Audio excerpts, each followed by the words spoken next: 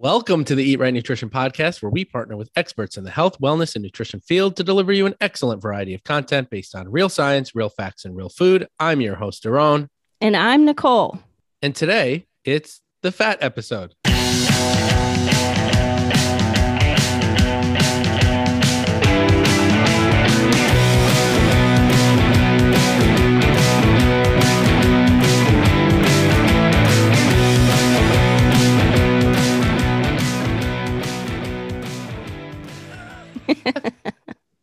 All right, Nicole, the fat episode. That's what we're going to roll with for the title of this episode.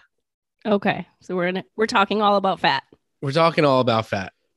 We're talking a lot about fat. And this topic kind of makes my head spin.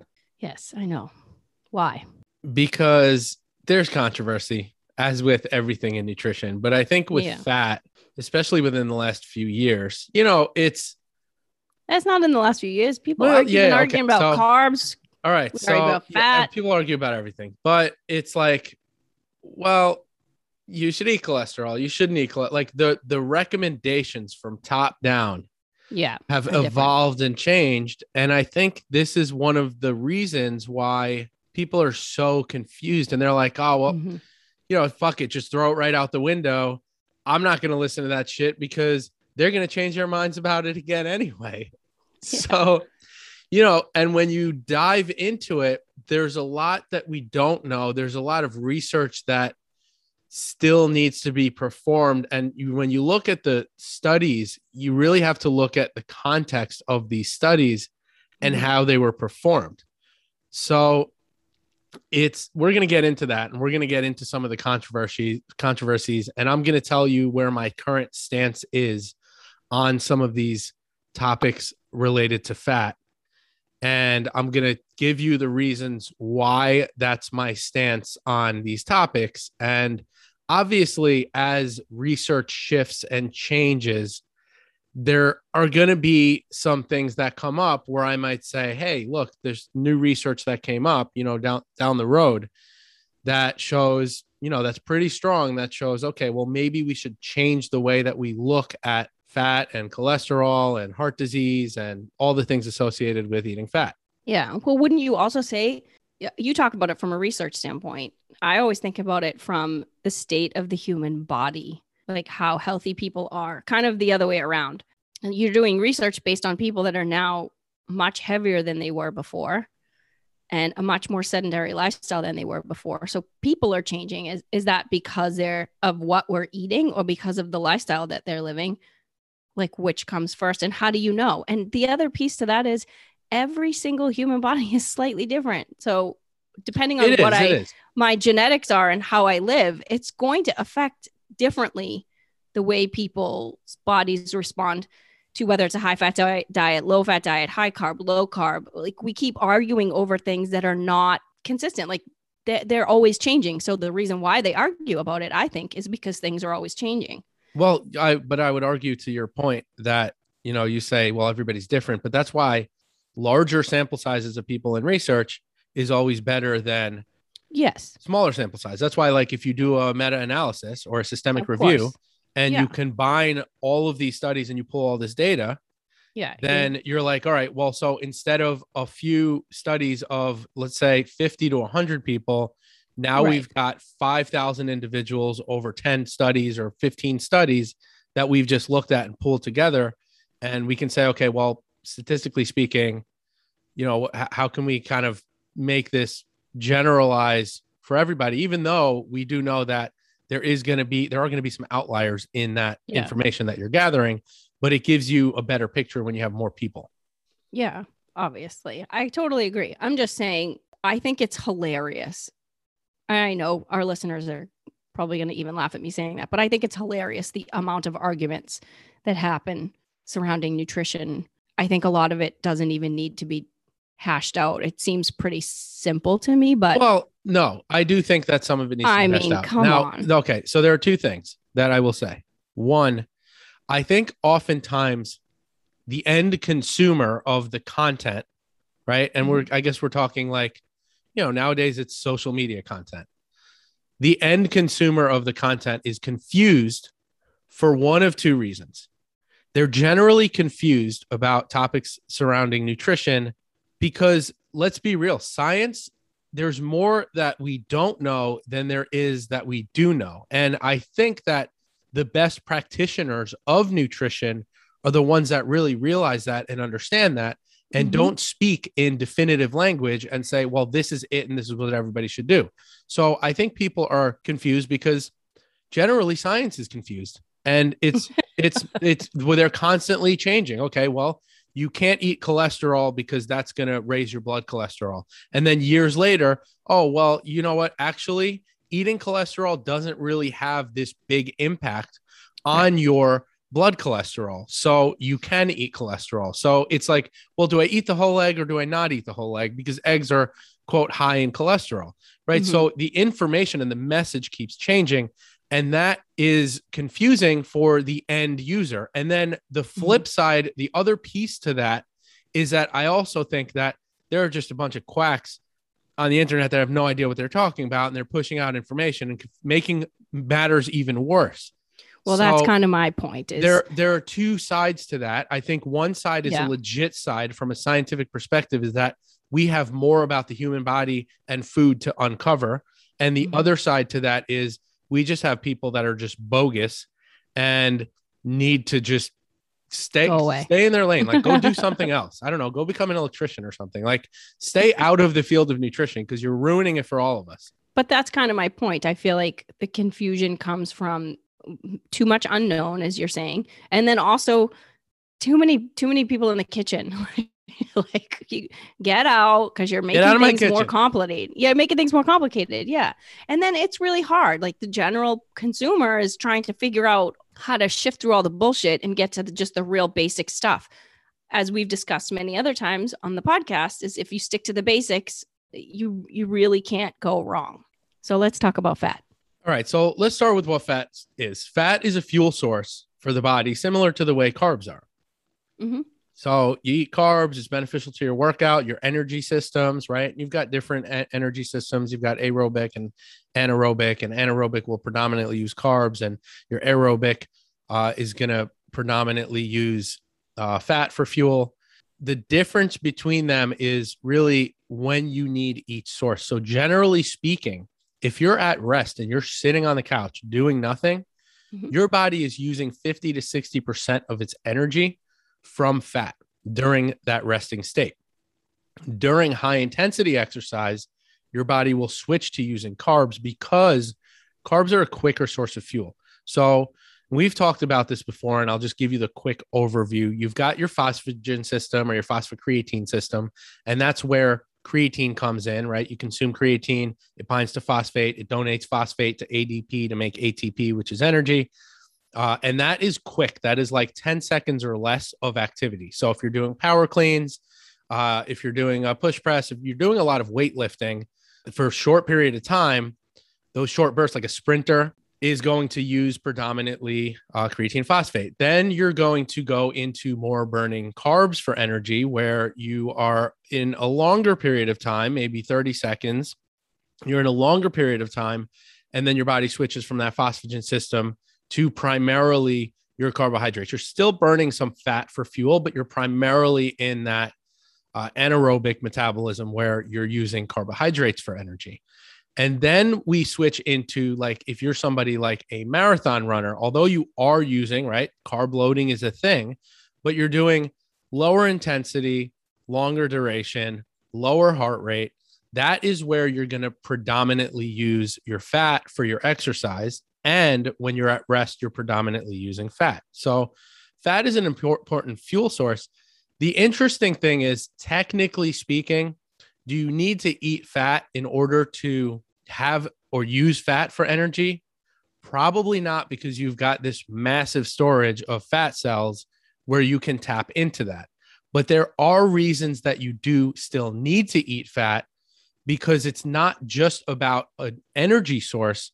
It's also about the structural integrity of your body's cells.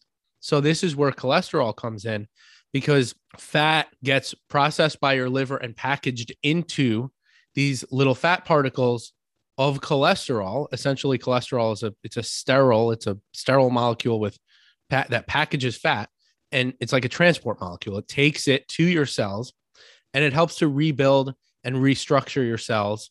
And it's important for the function of every cell in your body. The other piece to fat and why we need to consume fat is because it's important for production of hormones, specifically steroid hormones, testosterone, estrogen, progesterone.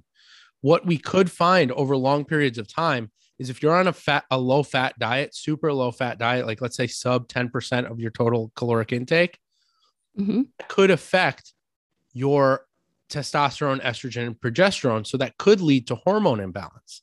So this is one of the reasons why we can't just look at it from an energy source and say, okay, well, we've got this storage. Why do I need to eat fat? Because we still need to eat fat to be processed by the liver, to make cholesterol, which is important for your cells and is important for hormone production.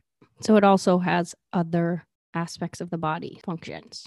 Yeah, absolutely. And then we get into how much fat the body actually needs in terms of dietary fat. So generally speaking, adequate fat is going to be anywhere from 20 to 35% of your total calories. So a 2,000 calorie diet will have anywhere from, let's kind of round it off, 45 grams of fat to 75 grams of fat. That's pretty much the range. Now, there are some exceptions to this. If you're doing like a mini cut, or let's say contest prep, Nicole, we talk about bodybuilding community all the time, contest prep for a short period of time. You want to drive that fat low to drive the calories down, because keep in mind, when we're looking at macronutrients and we're looking at calories as they pertain to macronutrients, a gram of carbs is equivalent to 4 calories. A gram of protein is equivalent to 4 calories. A gram of fat is equivalent to 9 calories. And then we have alcohol, which is technically a macronutrient, which is 7 calories. And actually, it's interesting. I've had this question asked a lot lately. Do I count my alcohol as carbs or fat? I'm like, well, technically alcohol is alcohol, but I kind of say, well, look at it calorically speaking and just take those calories from whatever category you want. If you're talking about, well, I need to hit this calorie goal for the day. Yeah. That's my thought on that. Generally for me, I'll probably take it from carbs. That's what I do. Yeah. But the exception is for a short period of time, if you're trying to dramatically drive down calories for a short period of time. I really have to emphasize this because you can't be in a super high deficit for a longer period of time. You don't want that. You're going to have some metabolic adaptation, some unwanted adaptation if you're doing that. So for a short period of time, you can drive fat lower, maybe 10 to 15% for like a month at a time. But in the long period of time, like I said, it's going to affect your hormones. So you don't want to stay in that zone where you're doing super low fat for a while. And then the other exception to percentage of fat is keto. If you're doing a ketogenic diet, you want to have probably around 70% of your diet coming from fat, because you're going to want to be super low carb and then a moderate amount of protein. Because if you're doing a high amount of protein, that may affect you may go through gluconeogenesis, break down amino acids, turn them into glucose, and that might be unfavorable for your body staying in that ketogenic state. Those are kind of the exceptions, but generally speaking, if I'm building a plan for somebody, they're going to be looking at being anywhere from 20 to 35% fat from total calories. Yep. So then that brings me to this kind of, we're going to get into this a little bit from, I guess, like a health perspective. Then we go into like where low fat even started from. Yeah, that was my question. Remember you and I were talking, I was like, where did this even begin? This whole low fat idea, I guess. The whole low fat kind of paradox thing going on. Yeah, because you have heard it so much that it's the only way to be. Yeah, and I think we've shifted a lot away from this. Well, absolutely. But because what essentially in the mid 1950s, Ancel Keys, who was a physiologist who studied the influence of diet on health, he had this thing called the fat hypothesis, and it was based on epidemiological data. If you look at certain countries and you say, these countries have a low incidence of heart disease and obesity and all the things associated, metabolic syndrome, all these things, and these countries here have a higher incidence. So what's the difference between the countries that have a low incidence of heart disease and the countries that have a high incidence of heart disease? And what he found was that high fat diets were correlated with cardiovascular disease through an epidemiological study that he performed called the 7-country study. So the 7-country study, he just basically concluded that the studies that consumed higher amounts of fat, they had higher incidence of heart disease, and the studies that consumed low fat diets had a lower incidence of heart disease. There are some critics of this information all throughout history. I mean, we're talking from the 50s to now, that would say that he kind of cherry picked which countries to include based on quote unquote statistical significance. It's like there were some places around the world that they consumed higher fat diets and they still had a lower incidence of heart disease. Yeah. So, in looking at that, it's like, okay, well, does this really paint the whole picture? And what happened was the industry shifted along with this research, right? The government looked at this and said, okay, well, we need to push low fat diets. And then the government says that and industry follows. And industry said, okay, well, we need to push low fat products because, now there's this big surge and everybody wants this low fat stuff. The issue with pushing low fat products is what we've seen through history is it didn't help. Rates of heart disease and obesity still went up. And part of the reason why rates of heart disease and obesity went up is because, well, if you're going to replace fat, if you're going to take fat out of food, you can't just take fat out of food. It's not going to taste good. So what are you going to do? You're going to add sugar to that food.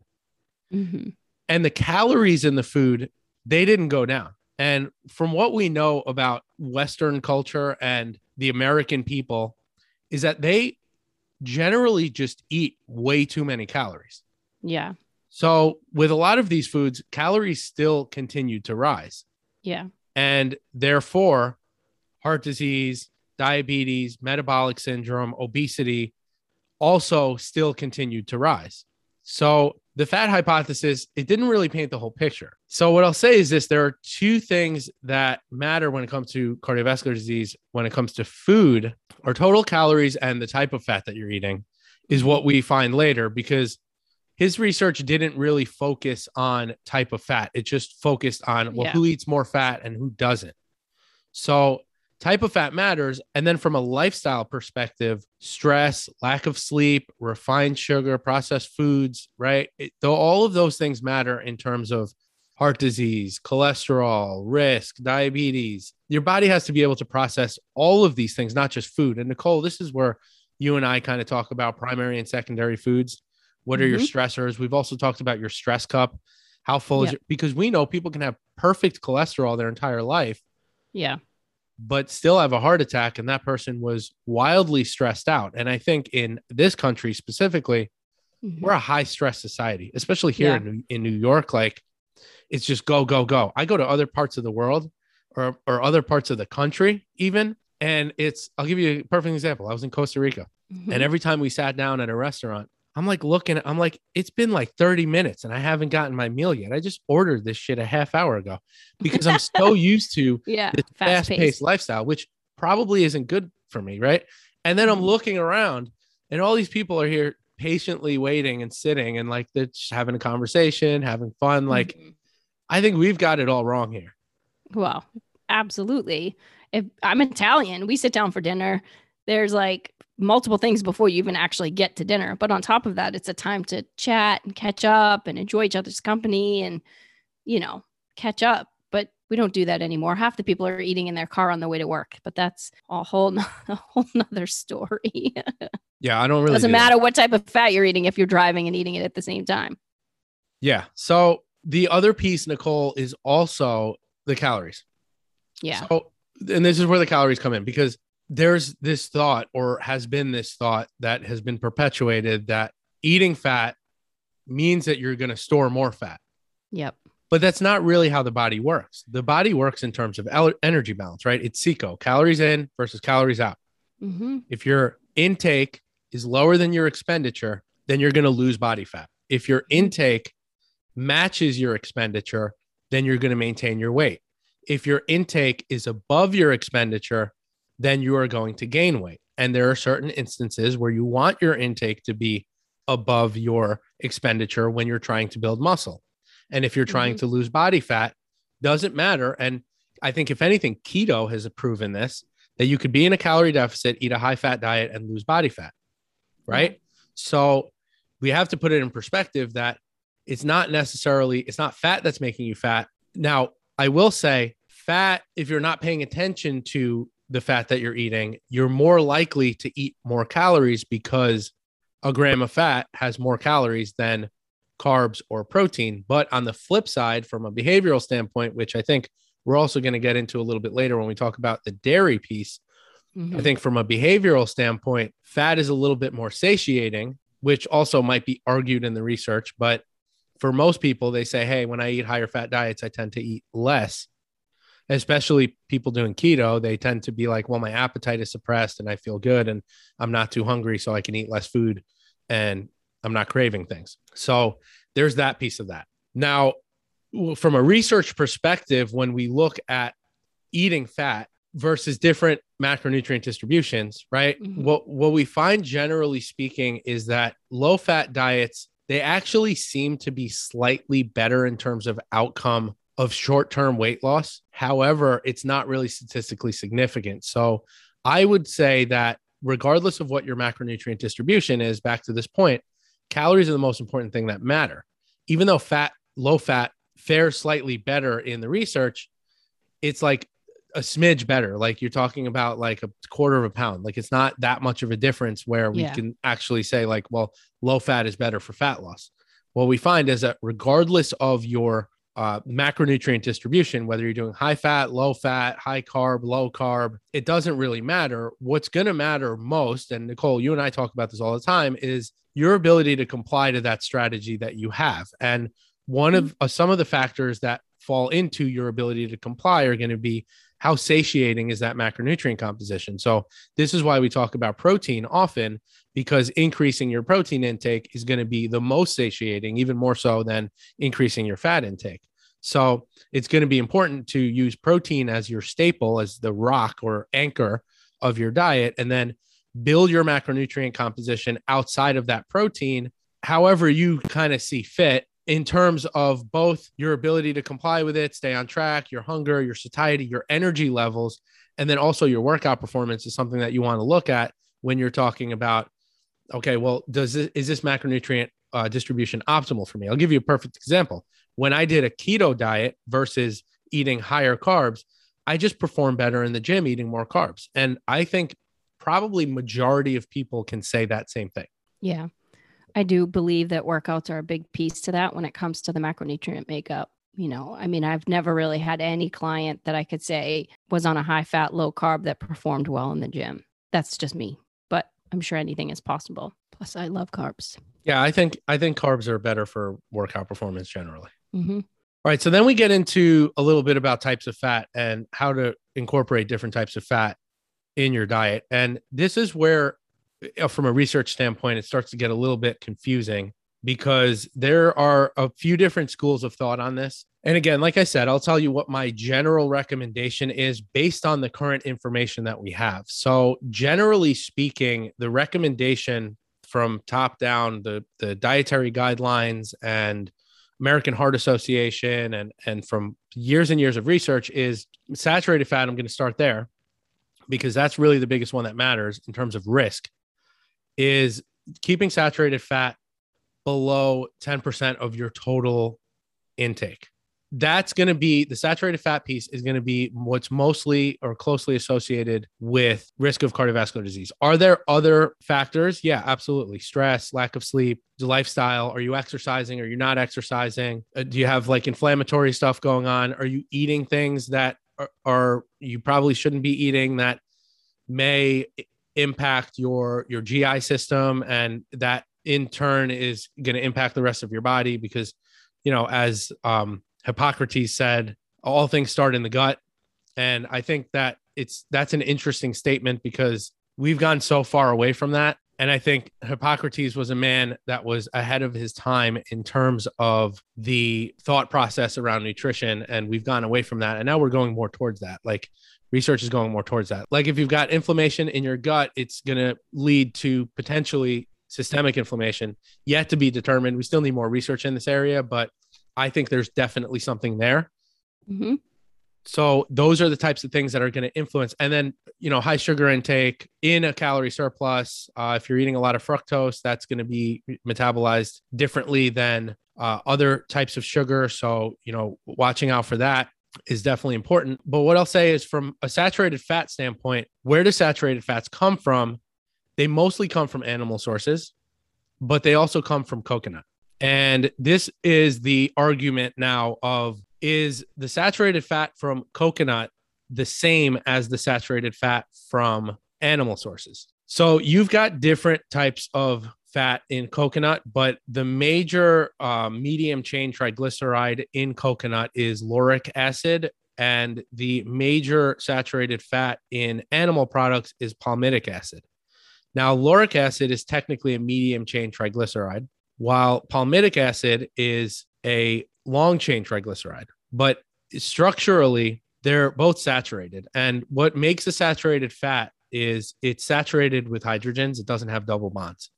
So that's the difference between saturated, unsaturated, let's say monounsaturated and polyunsaturated. So a saturated fat doesn't have any double bonds. And because of that, that's why saturated fats are more dense at room temperature, like butter, for example. Yep. Or if you notice the jar of coconut oil that you're eating, that is not going to be liquid at room temperature. Yeah. And your unsaturated fats, because of those double bonds, it's less hydrogenated. So what that's going to do is it's going to be like more flexible. So it's going to be more liquid at room temperature. And the difference between mono and polyunsaturated fats are, polyunsaturated have multiple double bonds, and then monounsaturated only has one double bond. So your polyunsaturated fats, what you'll find is that there are two important ones, which we're going to get into, omega-3 and omega-6. And then your monounsaturated fats are the ones that you'll find in like nuts and seeds and stuff like that. But let's stay on track with the saturated fat thing. So generally speaking, 10% or less, basically limiting your intake of saturated fat, is shown to be beneficial in terms of heart disease risk. Here's the thing with with coconut is, when we look at coconut from epidemiological studies, we say, okay, well, populations that eat higher amounts of coconut fat, they have a lower risk. The issue is that this doesn't really account for, again, epidemiological studies are probably one of the weakest in terms of showing evidence. So essentially what you have is, you've got, like, let's say you have a case study. Everything starts with a case study, and you have multiple case studies. Nicole, you and I have talked about this. Like, we see case studies basically, like, I mean, we don't publish them, but we see case studies clients all the time with clients that they have certain things going on. We remove something, and then we find that that's helpful. And then we do that across other clients that experience the same things. And then we find, oh, okay, well, there's a trend here, right? And that's basically how research kind of starts. It starts from practitioner on. So the practitioners see enough of this stuff, and then research goes, okay, well, this is something we need to look at. And generally, if we look at epidemiological studies, we're studying certain populations and their lifestyles and their food and what they eat. And we're saying, okay, well, what are some general trends that these countries do that have a low risk for something, and these countries do that have a higher risk for something? And then we're singling certain things out. The issue with that is that we're singling things out, and we have to look at overall lifestyle. So it's not very strong evidence. Then we get into randomized controlled trials, where we say, okay, well, we're going to do this versus a placebo, or we're going to do this diet versus this diet. And that has more strength. And then once we have enough of that, those randomized controlled trials, then we can do a systemic review and say, okay, let's pull all this data together. And then systemic review is going to be really a bigger, larger sample size. And then that's going to say, okay, well, we can almost conclusively say that this is the case. So epidemiological studies, when it comes to coconut, they show that populations that eat higher amounts of coconut fat, they have a lower risk of heart disease. The issue is that this doesn't really account for differences in other things that they're intaking, like fiber or their general lifestyle. Are they more active than we are, or they're more active than other populations? And I think the US is more sedentary than most places. I actually looked up this data before we got on this to record this podcast, because I'm like, well, who's kind of the leader in heart disease right now? And I think we're like number 4 or 5 or something like that. Number 1 last year in 2020 was actually China. Oh, really? Which is, I thought we were the highest, but China was. I thought we were at least top 2. So 4. Yeah, we're like in the top. We're probably in the top 5. In terms of like per capita. But anyway, so I digress. The whole thing with coconut. So the type of coconut, it's potentially thought that the type of coconut that they're eating in other countries are different because we're eating refined processed coconut oil. Yeah. We're not sitting here and like cutting down a coconut from a tree, off the tree, breaking it open and actually eating the flesh, which may potentially be more fibrous. I don't really know, but there's going to be obviously a difference there too. If you're just extracting the oil from the coconut and using that versus eating the meat or like pressed coconut cream, which by the way, coconut is literally my least fit. Like you could tell me coconut oil will cure cancer and I'll still never eat it. It is like, there is such a specific taste when it comes to coconut where I'm like, it's the most, and my taste buds are so sensitive to it. Like I've had people be like, hey, I had this, like a lot of the paleo recipes that use coconut oil. Yeah. I have this, these coconut oil paleo cookies. Or they'll say, taste it. So they'll say, I have these not coconut. They'll say, I have these paleo cookies. And immediately my brain defaults to, oh no, there's coconut in it. It's disgusting. And they'll be like, but you don't even taste it. Yeah. See, I taste it. And everyone around me is like, you can't taste it. I promise. Yeah. And I'll take a bite. And that first bite, I'm like, what? It's like, I can't eat this. It's disgusting. So I don't like coconut in my chocolate. Like it all depends on your palate too, right? Like I'm not a coconut fan. In general, like it's not my thing. I don't like coconut. And then there are people that love coconut, which actually is interesting. I just bought a pre-workout that was, the flavor was tiger's blood. And I'm like, oh, it looks like it's like a picture of like that's the name of it. That's the name of the taste. And then I'm like, it looks like a fruity tropical. I'm like, oh, this will be good. And then as soon as I drank it, I was like, there's coconut. And then I looked up tiger's blood flavor. Yeah. And it's like a bunch of fruits with a hint of coconut. And I'm like, to me, it's not a hint of coconut. To me, coconut is overpowering all the other tastes. So I'm like, I can't drink this shit. So I went and I bought like a Gushers flavored pre-workout instead. Yeah. I'd rather have that. I like Gushers. It's nostalgic. It reminds me of my childhood. Yeah.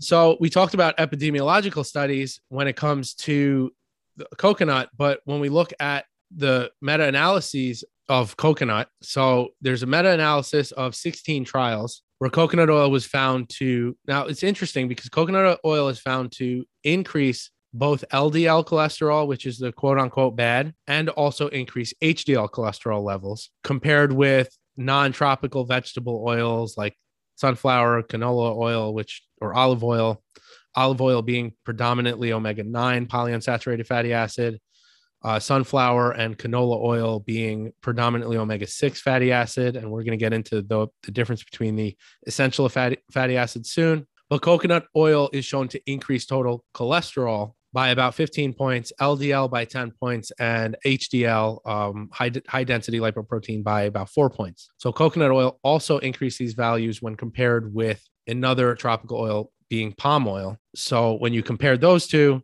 total cholesterol increased by 25 points, LDL by 20 points, and HDL by 3 points when you're comparing coconut oil to palm oil. Also, the other thing is that people would argue, since lauric acid is a medium chain triglyceride, that it acts differently. It gets absorbed a lot quicker and gets used for energy right away versus palmitic acid, which is a long chain fatty acid, because long chain fatty acids you're more likely to store and process differently.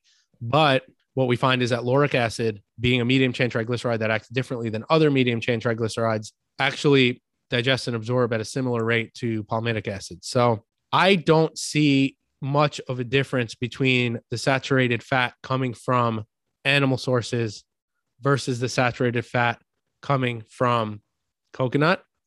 Mm-hmm.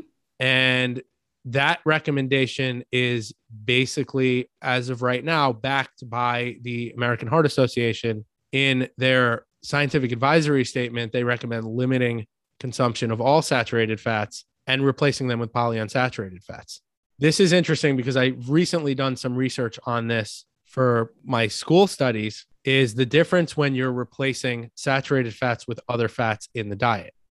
So when you're replacing saturated fat with polyunsaturated fat, whether it be omega-6, omega-3, you tend to have a more favorable outcome in terms of reducing risk than you do even monounsaturated fat. So, and this was something that I had recently learned in the studies that I had looked at, because I was like, oh, well, you want to consume predominantly monounsaturated fats, but actually you want to consume more polyunsaturated fats because those are more beneficial for your heart. And also replacing fats with carbs is not shown to decrease risk at all. And in some cases might actually increase your risk. So what you're replacing saturated fats with is important. And this is where we get into some controversy in the research. So there are a couple of things when it comes to saturated fat that we want to look at. The first thing that we want to look at is when you're removing saturated fat, what are you replacing with? Yeah. Also, what some people will argue with saturated fat is, well, we have to look at the overall diet. And some of these studies are limited in terms of looking at the overall diet. So if you're just looking at saturated fat consumption versus if you're looking at saturated fat consumption in addition to high carb consumption, that may be more risk.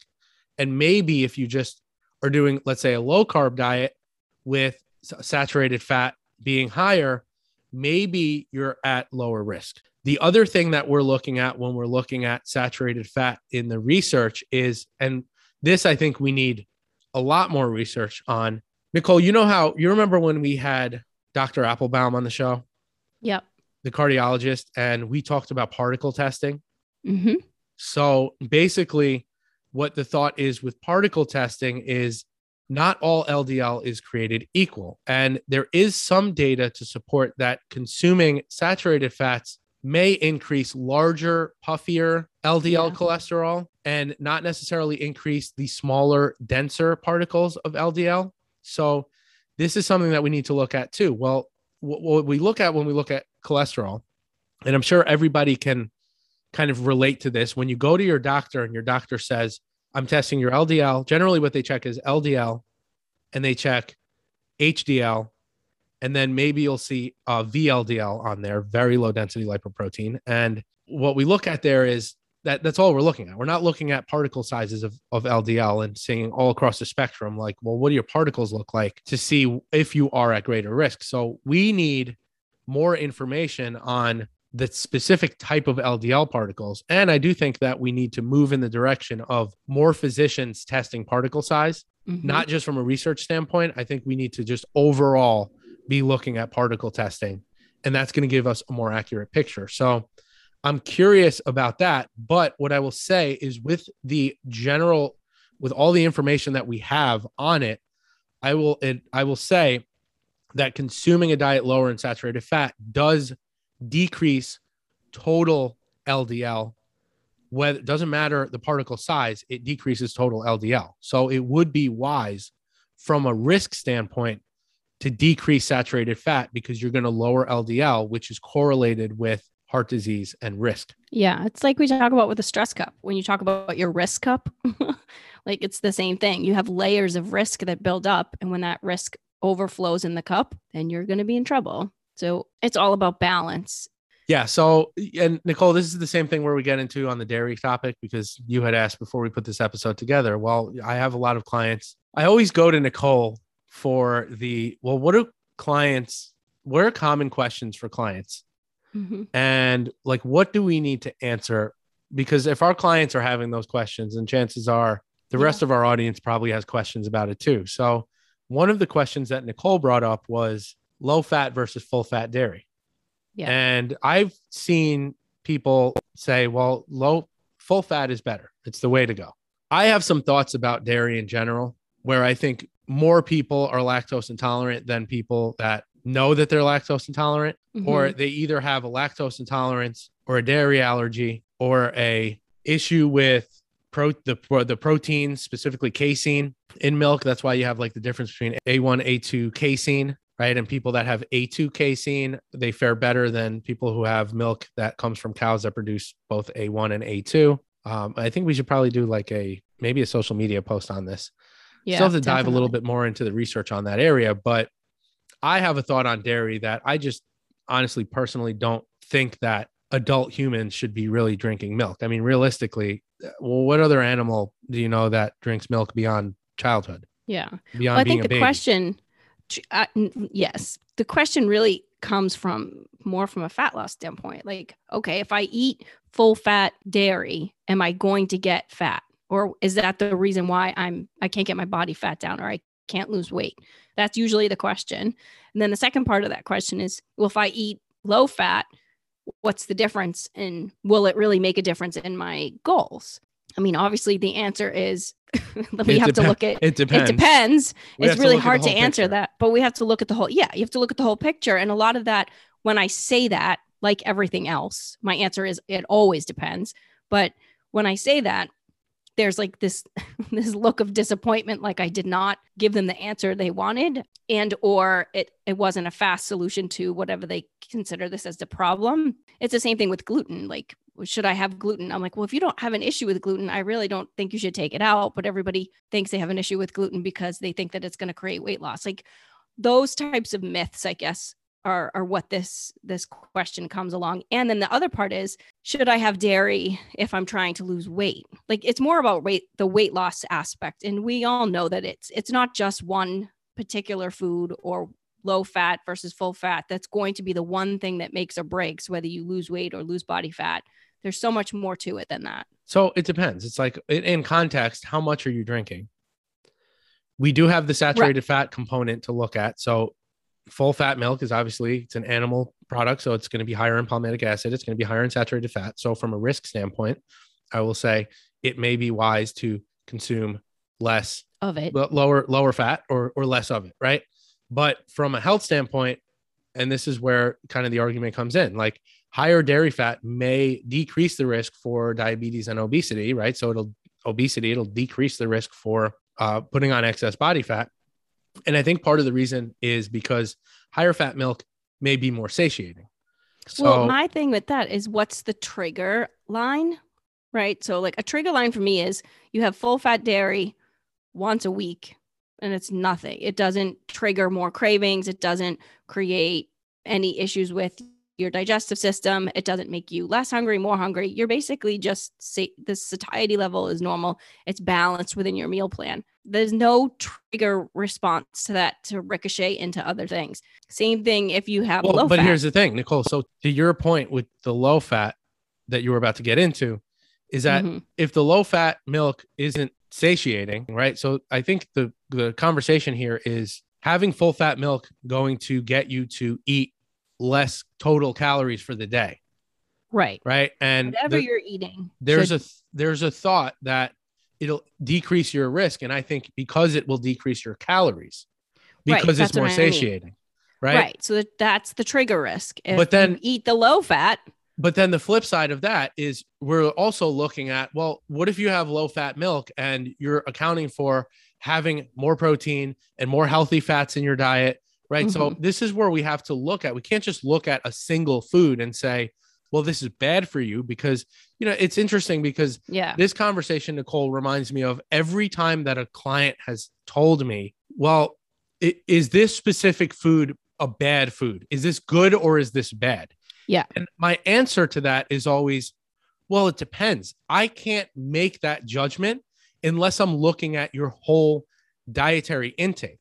So you can be eating a specific food that you may think is quote unquote bad, but your diet looks amazing and it could be good in the context of your diet. So it really depends what you're doing throughout the day. Like I can't really say whether you should be having full fat milk versus low fat milk. I think to even argue that point is kind of annoying, because it's like, well, do whatever you want that gets you to have a healthy lifestyle. Well, this is why I brought up the question for this episode, is because basically, like I said, clients get disappointed when I go, well, let's take a look at it.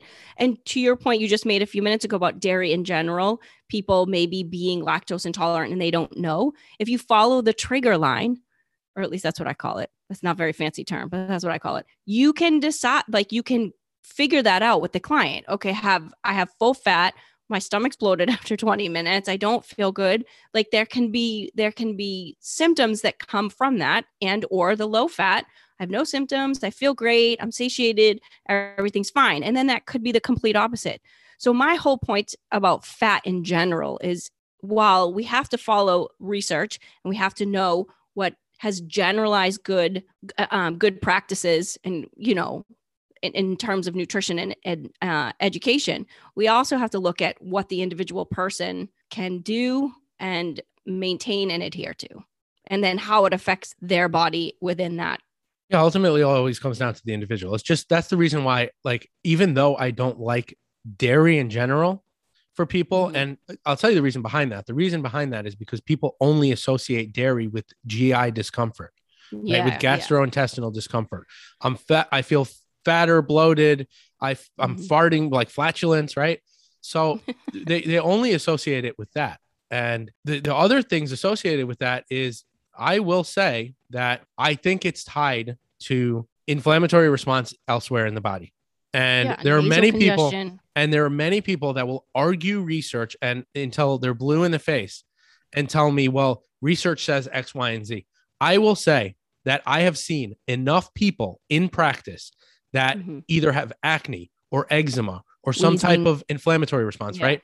When I have dairy personally, I get sinus congestion. I get inflamed nasal cavity or sinus cavity, right? That to me is not a placebo effect, because I mean, for me, it was the opposite. I cut it out when I realized, wow, this is what's causing what I've been having basically my entire adult life. And I've seen so many people like that, that I just think that dairy in general, the research needs to catch up. Like I said, the practitioners lead the research, and I've seen it enough. And other practitioners that I've spoken to that are on the ground floor have seen it enough to say, well, listen, I don't care if the research is caught up yet.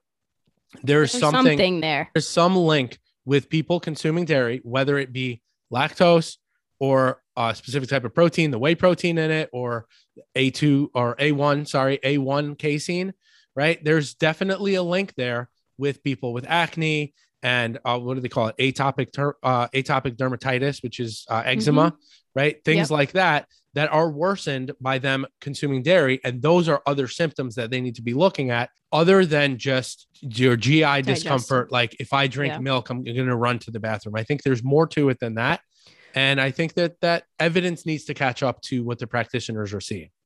Yeah, I think all those things that you're describing are the slower, more steady, low symptomatic things that happen in the body before it becomes something really disruptive, like running to the bathroom and, having to eliminate. If it ends up being that at all, right? Right, exactly. So when you say people are more lactose intolerant maybe than they think, it's because they're not having the major disruption. They're having these tiny little things that are uncomfortable, like a pimple or acne or wheezing or tiny things, nasal congestion. And they don't think that it has anything to do with it because it's really not disruptive in life, like digestive issues. But it's not disruptive. It's not disruptive right now. Think about it. You drink a glass of milk every single day, and then you have the small, low grade inflammation over a long period of time. How's that going to affect your health long term? Those are the things that we need to be considering. Yeah. So I think what I'm trying to say in regards to the question in general, which should you have, is it really depends on the person, depends on how your body responds to it. But I think listening to clients in terms of what they know for sure about their body, people really do know if you listen to them from a coaching aspect and piece together some of the things that maybe are really not loud just yet, but could potentially be an issue down the line. That's all. Yeah. I mean, listen, I'll give you an example of conversation with a client. Client A that I had experience with, increase your protein intake. Okay. I increased my protein intake. Like you said, now I have more acne and I think it's the protein. And I said, well, it's impossible that it can't be the protein. So I troubleshoot. What type of protein? I troubleshoot and I'm like, well, you're having more protein powder and supplementing it in to hit your protein goal. Mm-hmm. And now you're experiencing more acne. So it's not the protein, the amount of protein, it's where the protein is coming from. And sure enough, we remove dairy and my skin is clearing up, right? You can't refute that with research. That actually was a thing that happened. Now, and that's probably a female. That's an N of one, which people will say, oh, well, you can't do a scientific study with anecdote of one. But that, I think, happens to more people than we think. And that's something that we need to look at. But that's kind of on a side note because we were obviously talking about I know. in dairy. So, I think that having higher fat is generally shown in research to be associated with just eating less and being more satiated. And we have to look at, replacing fats with carbs and things like that in terms of disease risk. So, you have to look overall, whether or not you're going to have high fat milk or low fat milk doesn't matter to me, but you have to look at your overall diet. And if that's what's taking you over calorically, or if that's what's causing you to be in a calorie deficit and your goal is fat loss, then do what is going to be best for you.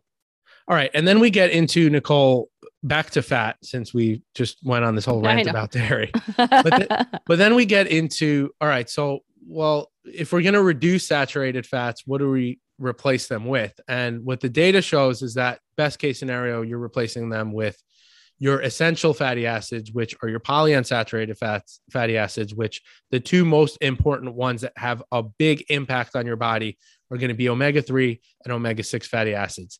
And I will say that even though omega-6 fatty acids are shown to be good for the heart, we eat too many omega-6 fatty acids. And where they come from is they come from refined seed oils. And I'm sure if you're listening to this podcast, you've heard somebody shit on refined seed oils.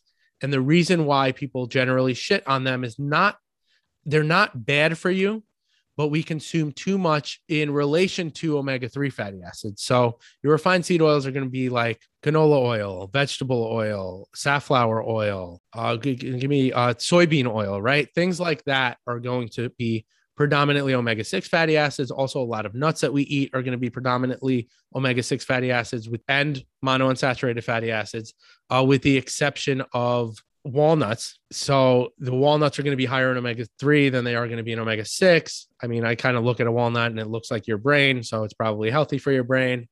I don't know. Nature did that thing where it's like, hey, this is healthy for your brain, so I'm going to make it look like your brain. Like, I don't know how that happened. But the omega-6 is, we generally in this country consume as high, because we eat a lot of refined seed oils, because we eat a lot of processed food that has refined seed oils in it. That's why we generally consume like a 40-to-1 ratio of omega-6 to omega-3, where we really should be wanting to have a 1-to-1 ratio. And omega-3 fatty acids are found in fish. And for like vegans and vegetarians, it would be sea algae, because if you think up the food chain, right, you are what you eat.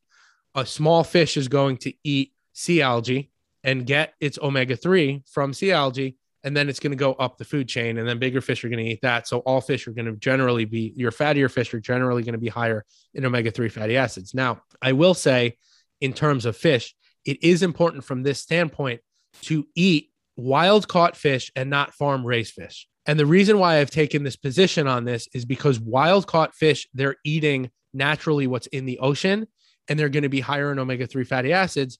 Whereas farm raised fish, they're feeding them those things that you'll find in refined seed oils, right? They're feeding them soybean, they're feeding them corn, right? Like, and I always say this, when was the last time you saw a fish jump out of the ocean, eat some soybeans or corn, and then go back and swim off?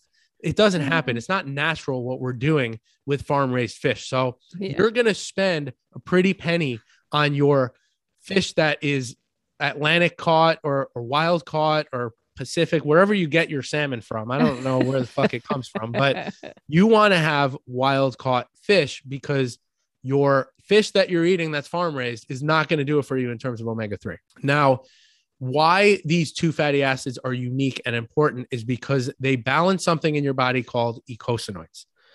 Eicosanoids are things that control inflammation, immune responses, blood clotting factors, body temperature. They control a lot of things inside of your body. And what happens with blood clotting, for example, this is why omega-3 is shown to have a positive impact on, there's a lot of research on, if you are somebody who suffered from a heart attack, a myocardial infarction, if you suffered from an MI episode, you are less likely to suffer from another one if you're consuming more omega-3 fatty acids. And the reason behind this is because omega-3 decreases blood clotting, which if you get a clot stuck in an artery that's already partially clogged, you're more likely to have a clot get stuck in there. So if you have more clotting factor, then you're more likely to get a blockage in an artery. Whereas omega-6 fatty acids, they increase blood clotting factor. So essentially what happens in the body is everything omega-6 does, omega-3 does the opposite. And it doesn't mean that omega-6 is inherently bad, because from a blood clotting perspective, we need our blood to clot. If you cut yourself, clotting stops you from bleeding to death, from hemorrhaging, right? So this is where we need a balance between the two. And generally, we consume way more omega-6 fatty acids than omega-3 fatty acids. So you'll want to consume more polyunsaturated fats in general, but you're going to want to be conscious of either consuming more fish or supplementing with a fish oil supplement. Although I'll say, even in addition to that, when we go into research, eating more fish is more beneficial than supplementing with a supplement. So if you can, a couple times a week, have a fatty piece of fish, that's going to be beneficial for your health. Yeah, it goes right back to balance and balancing your food plate and the types of proteins that you're eating, fats and carbohydrates. Got to have balance in your food plan. And you can't here's the thing, Nicole, like you're alluding to. Right. You can't over consume things. And the problem that we face is that we eat way too much refined food that has a lot of omega-6 fatty acids and these refined seed oils in it. So we need to be conscious around what we're doing there. Eating fatty fish or taking a fish oil supplement. Like if you know you're not, let's say you don't like fish, then take a fish oil supplement. And let's say you're a vegan or vegetarian, then take an algae supplement, like a sea algae supplement. The same thing goes for cows. When they eat grains versus grass-fed cows, they have a higher omega-3 composition, and you'll see it in the fat. And I say this all the time, like the foods if you look at the fat composition of the food that you're eating, okay, farm-raised fish is gray, and then they inject it with a dye to make it look pink. Yep. Because the fat composition is different. Grass-fed beef is higher in omega-3. When you cook grass-fed beef, like ground beef, if you were to take grass-fed ground beef and if you were to take grain-fed ground beef and you were to cook it, and then you were to refrigerate both of those, and you look at both of those Tupperwares, one is going to be a whitish color and the other one's going to be like a yellowish orange. The yellowish orange, and you see that in the eggs too, right? Yeah. Eggs that are like pasture-raised eggs that just, roam around and eat whatever the fuck they want versus we're feeding them specific seeds. They have a more of an orangey kind of color to the yolk versus a yellow. And there's a significant difference when you look at that. So it's, to me, that's the healthier one. I always say that when clients start cooking, like if I have clients that don't normally cook for themselves, and I'm like, are you looking at what you're making? Like, can you tell the difference when you make different choices, especially in your proteins? There's a huge difference. And it's funny, you talk about Tupperware. When I was competing, I never really paid much attention to that until I was eating food out of Tupperware containers and really paying attention to when I reheated things, what it looked like. And I was like, why is this a different color? But it is really interesting. This is why it's so important, not only to get educated about your food, but to cook your own food, because you would never know that if you aren't really paying attention to that. Yeah. And listen, the flip side is with, again, I'll say beef is still higher in saturated fat. I try to reduce it. I don't eat much beef these days. There was a period of time when I was bodybuilding. Yeah. And I was eating a ton of beef, and I've kind of, I guess, like smartened up. You're mixing it up over the last few years. Like I eat beef, and it's interesting. Anybody that I talk to probably naturally just eats beef at least twice a week. And I say, for me, that's even too much. I would rather you have leaner sources of meat and then get your fats elsewhere. Get your fats. Like if you're eating fish, fattier fish is fine. But for your meat in general, like ground turkey, chicken, leaner fish, whatever, like I would rather you get your fats elsewhere from nuts and seeds, avocados, good healthy oils, olive oil. I think that those things are going to be more beneficial from a health perspective than eating a ton of beef fat, because what we do know, obviously, is that saturated fat increases total LDL. Yeah. We still need to, like I mentioned before, we still need to look at the LDL particle size in terms of research and establish, well, is it as much of a risk as we think it is? But generally speaking, from the information we have, increasing LDL cholesterol is not really a beneficial thing for you. So in terms of reducing that, reducing saturated fat and replacing it with polyunsaturated fat is going to be helpful from that perspective. And the other thing that we have is monounsaturated fat, which we've talked about. And I'm just going to briefly just say nuts, seeds, avocado. They're going to be higher in monounsaturated fats. And that's pretty much it, Nicole. That's all I have for fat. I think that covers everything. The recap is, where my current position is on saturated fat is reduce your intake of saturated fat, consume mostly polyunsaturated fats, try and increase your ratio of omega-3 fatty acids to omega-6 fatty acids, eat your monounsaturated fats. Don't really worry about them. Nuts, seeds, and avocados. Fat doesn't make you fat, ladies and gentlemen. Total calorie intake, if you're eating too much protein or fat or carbs, is going to have an effect on your weight. And from a perspective of science, I know that it's confusing, but I'm trying to deliver you guys the current information that we have in terms of fatty acids and cholesterol and health. And I hope that that's helpful for you. I may change my tune if more information comes out, but at least I'm honest about it. And we're not here speaking in definitive language, because I know a lot of people do. And I think that the individuals that do, if anybody out there is speaking to you in a definitive language, like we absolutely know this, that's bullshit. And you should run for the hills and probably refer all of your friends to the Eat Right Nutrition podcast, because we're going to give you information based on the current literature that we have, based on real science, real facts, and real food. And if you enjoyed this episode, click subscribe, give us 5 stars, write a review, share this with a friend, and you'll hear us next week.